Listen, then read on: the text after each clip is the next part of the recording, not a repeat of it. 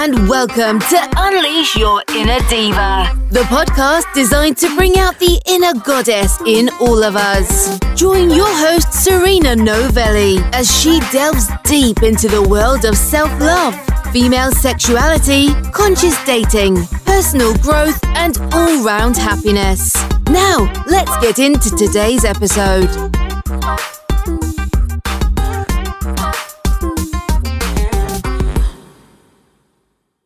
Hey, and welcome to Unleash Your Inner Diva, the podcast. I'm Serena Novelli, a certified sex, love, and relationship coach, specializing in female sexuality and self-love. And I am really excited to be here today. I've got Danny Tongham here, and he is an awesome didgeridoo. What do you call yourself? Wow, yeah, a didgeridoo. Well, that's a good question because we do didgeridoo soundscapes with like a shamanic undertone, but we've been bringing in a lot of other instruments as well because the partner that I'm with, he plays the bass and sometimes the sitar, but it's just front and center. So didgeridoo performer is good. Performer. Okay, there we go. It's like, do you have a special name? And I thought, I don't know what that is. I didn't ask. we can figure one out. We can crowdsource the official name. That's it. We can, yeah, absolutely. Do you want to introduce yourself before we get on to the didgeridoo, who you are, and like maybe a little bit of your background as to how you come about playing this instrument? Sure. Yeah, I'd love to. Hi, everyone. My name is Danny, the didgeridoo performer. Some people have actually coined me already as Didgeridoo Man of Farnham. Well, there you go. So you could... You could roll with that one.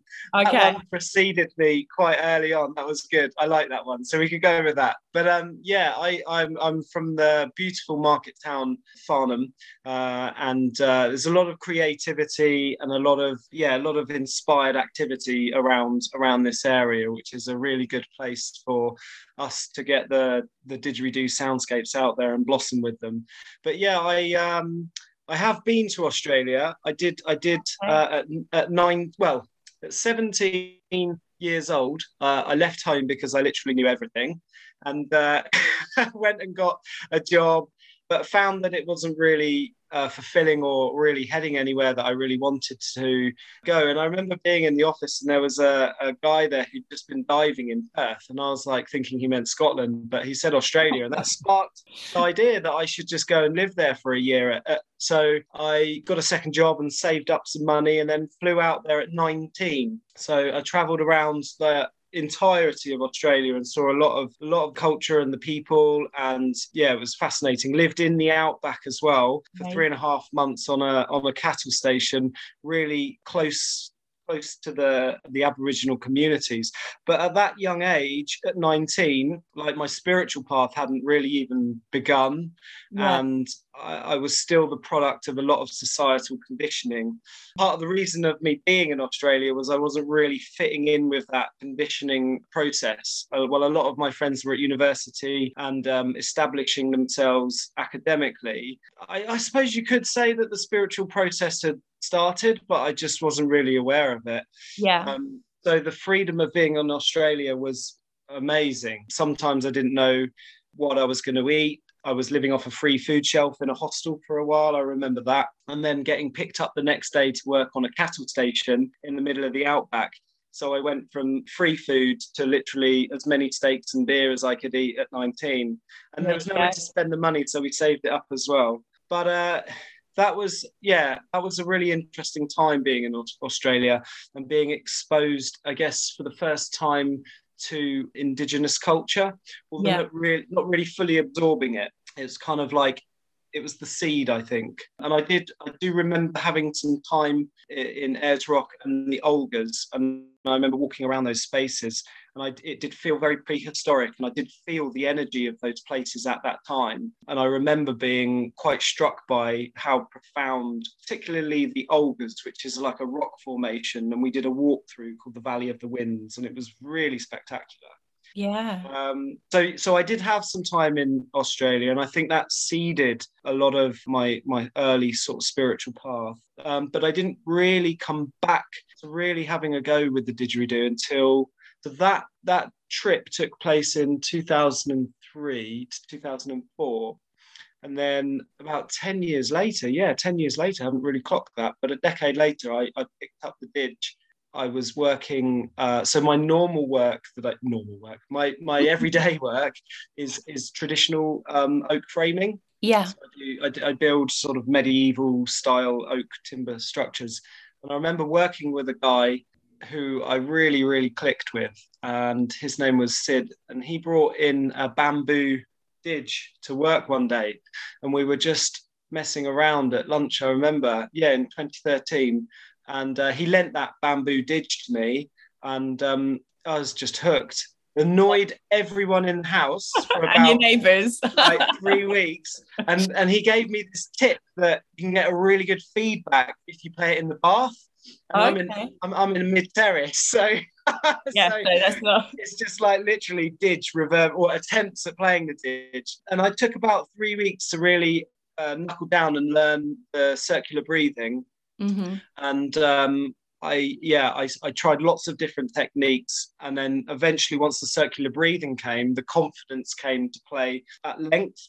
And then I realized that the instruments all have their own personality as well. And some instruments will only take you so far. So I progressed on from the bamboo Didge to much bigger, wider bore instruments, which required a bit more lung and circular breath work and a bit more discipline, and just kept playing like non-stop every opportunity. I even had, because sometimes I'd go into builders merchants to pick up just general materials that I need for stuff, and they had these plastic pipes in there, and I used to pick them up and start messing around on those in the builders merchants, and then I just remember buying some so that I could chop them down and have them in the car.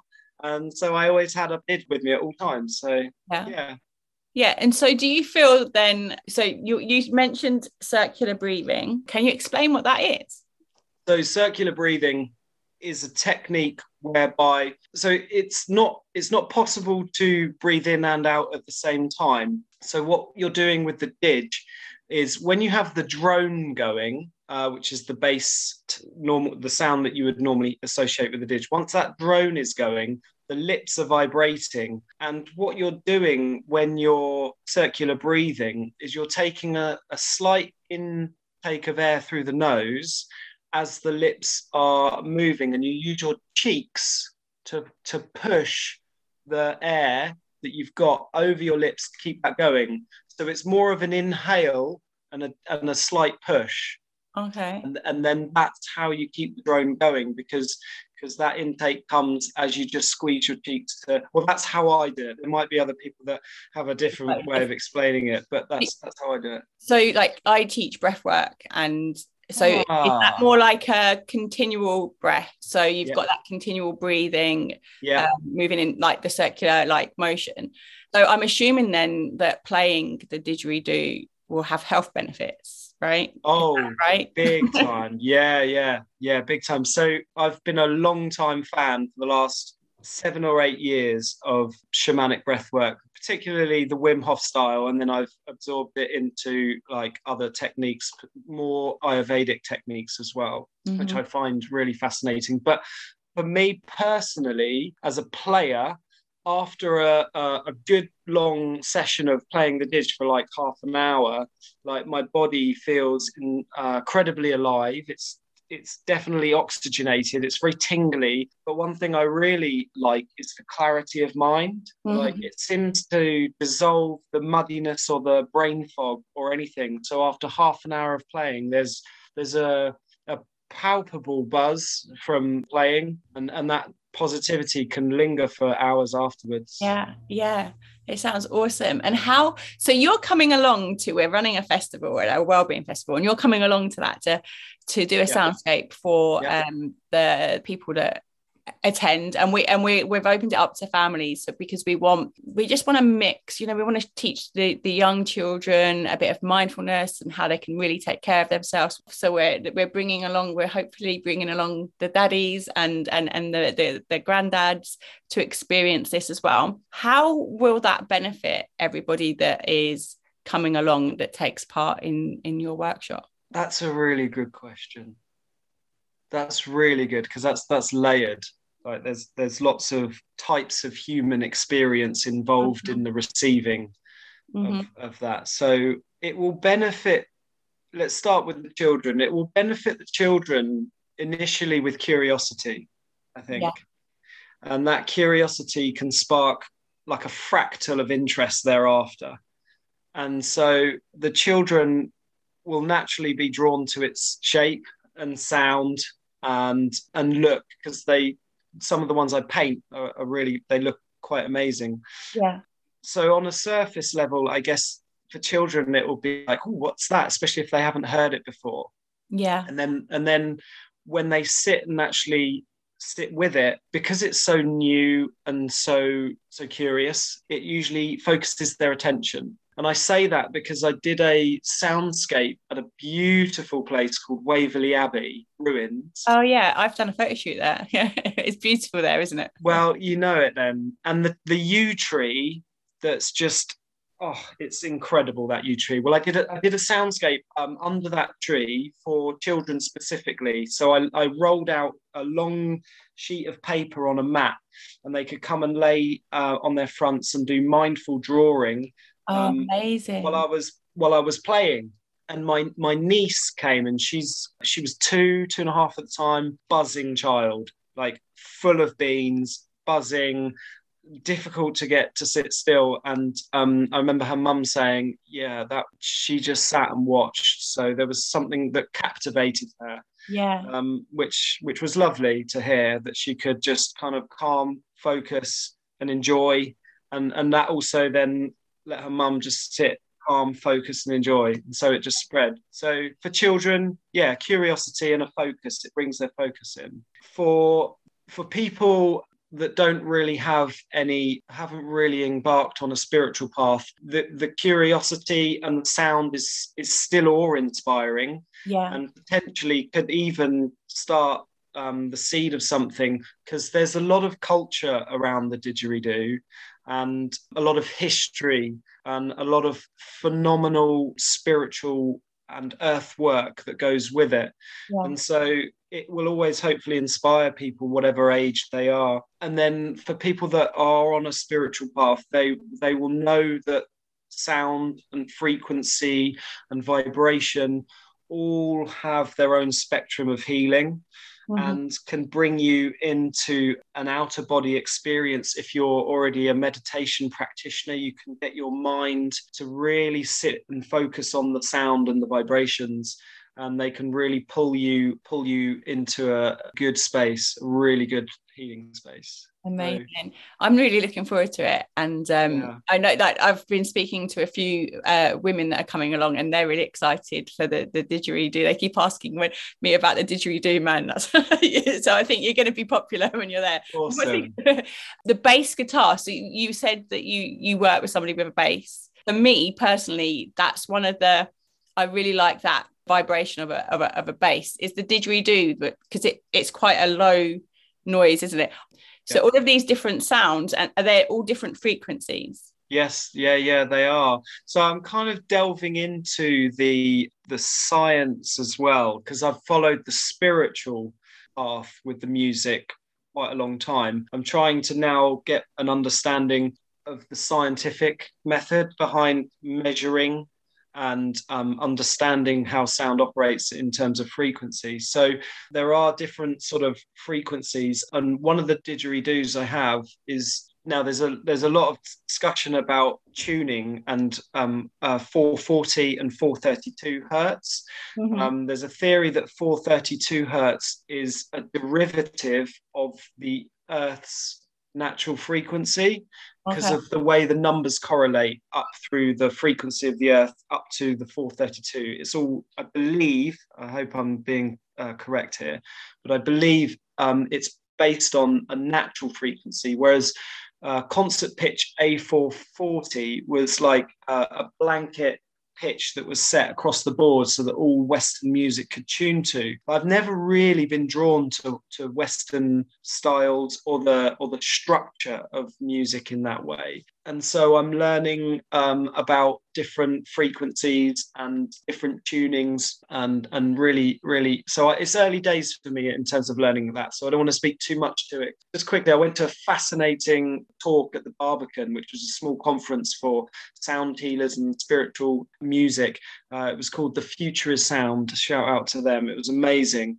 And there was a guy that gave a talk about some experiments he did in the King's Chamber in the Great Pyramid, and 117 hertz was played. And I remember he hummed that frequency while sat in the box in the King's Chamber, and they played that frequency in the Barbican Theatre, and I got teary. I got really emotional. There was something really powerful about that. So I'd like to explore more down those routes. Sounds good. Hit that subscribe button yet? Go on. You know you want to. I think with obviously people coming along to a workshop, you're doing one for arts, but you do your own classes, right? You have people come and attend on a regular basis. And I think for me personally, my journey into spirituality, I was always so worried about what people thought, got to conform to a certain way. And it took me a long time to say, oh no, actually, this is what I believe. This is where I want to go. This is the path I want to follow. I like doing meditation. I like doing breath work. I want to go into it a bit more. It's going to be part of my work, and to come out as a sex, love and relationship coach. And this is where I am. And we do everything somatically in my work. So everything is all breath, movement. We're learning to work with our nervous system and to stop any past traumas that we might have, and how we can deal with them and move them through. And so I've taken quite a long time to take ownership of my own spirituality and my own journey. So when people come to your class, I'm assuming they get from it what their belief system is. So you were saying, with the different layers there with the different people, if I were to come, I practice breath work and I practice meditation on a daily basis. So I'm assuming I'm going to be able to drop in quite quickly to the frequency. I'm going to be able to take more from it than some my husband say, or my sister or somebody, if I brought them along. Do people that haven't ever tried this or aren't really, they think, this is all a little bit, I'm going to use the word woo, this is a little bit strange, why are people coming and doing this? If I were to bring somebody like that, do you ever have people that have come along because they've been asked to by a friend, and then they're like, wow, I've got this, and it's been a transformational experience in itself? Absolutely. Yeah, absolutely. And I love it when people come and shake my hand at the start and say, no idea what this is. I've been invited here. Happy to lay on my yoga mat and see where we go. A friend of mine he's in the police force. He's a detective, so he's got a lot of stuff to deal with mentally and process and things that he sees and what have you. And he's not really got too much of a spiritual leaning as of yet, I would say. Although I think it's growing for sure.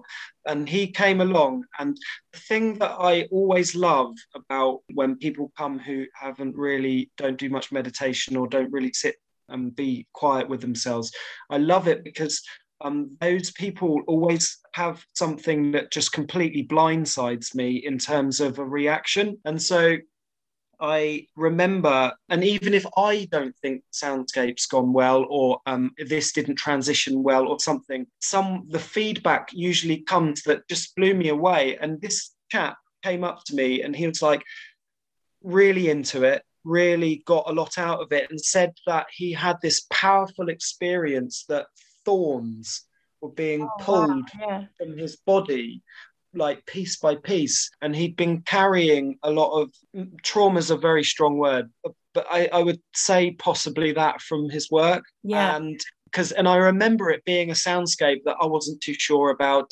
Was it good? Was it delivered okay? Did people get what they needed? And I felt like those concerns just dissipated and melted away when I got one person that said they felt like thorns were being plucked out of their body, and I was like, great, it's enough.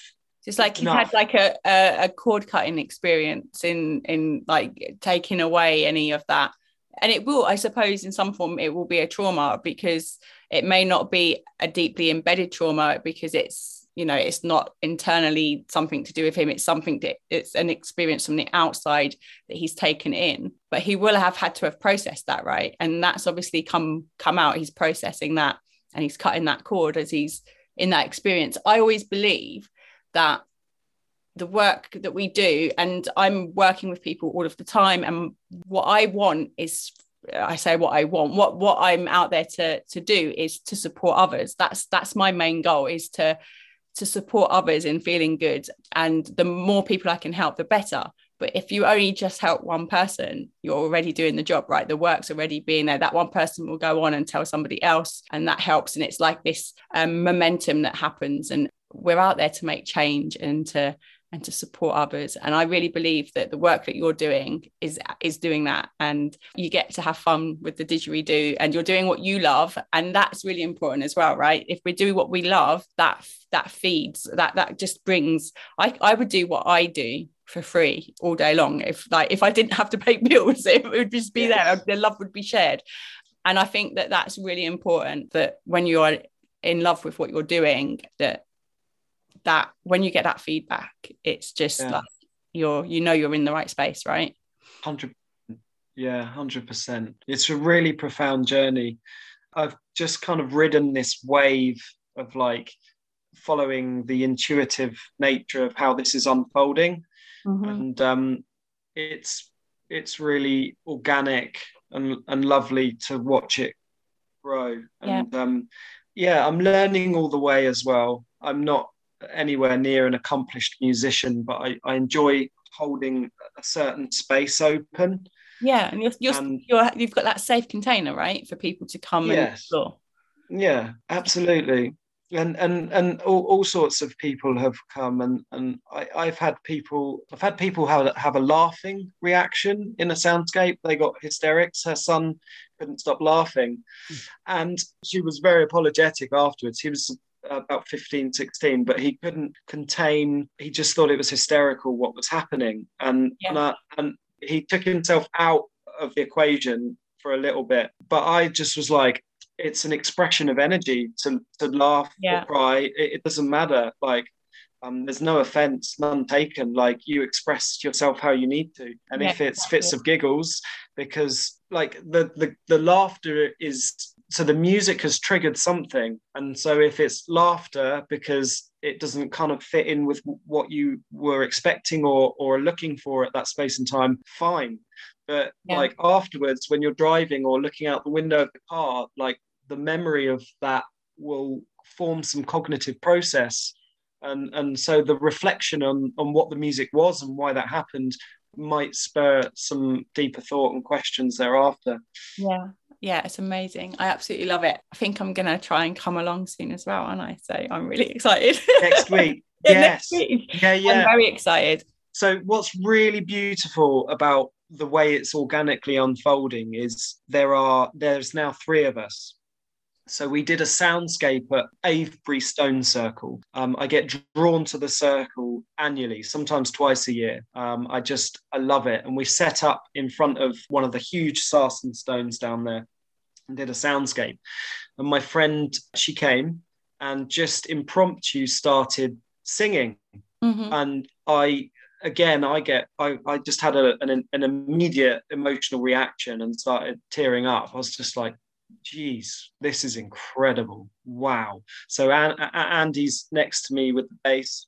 I think I have a handpan, so I was playing the handpan, and then Nas just started singing, and it was like, it was divine. It was unbelievable. And there and then I was like, Nas, please, can you sing with us when we play? Because the didge is very low, and the bass can be very low, and we can get drumming as well. So there's kind of like a lot of male masculine bass energy, and then her vocals just kind of balanced, really provided a level of balance.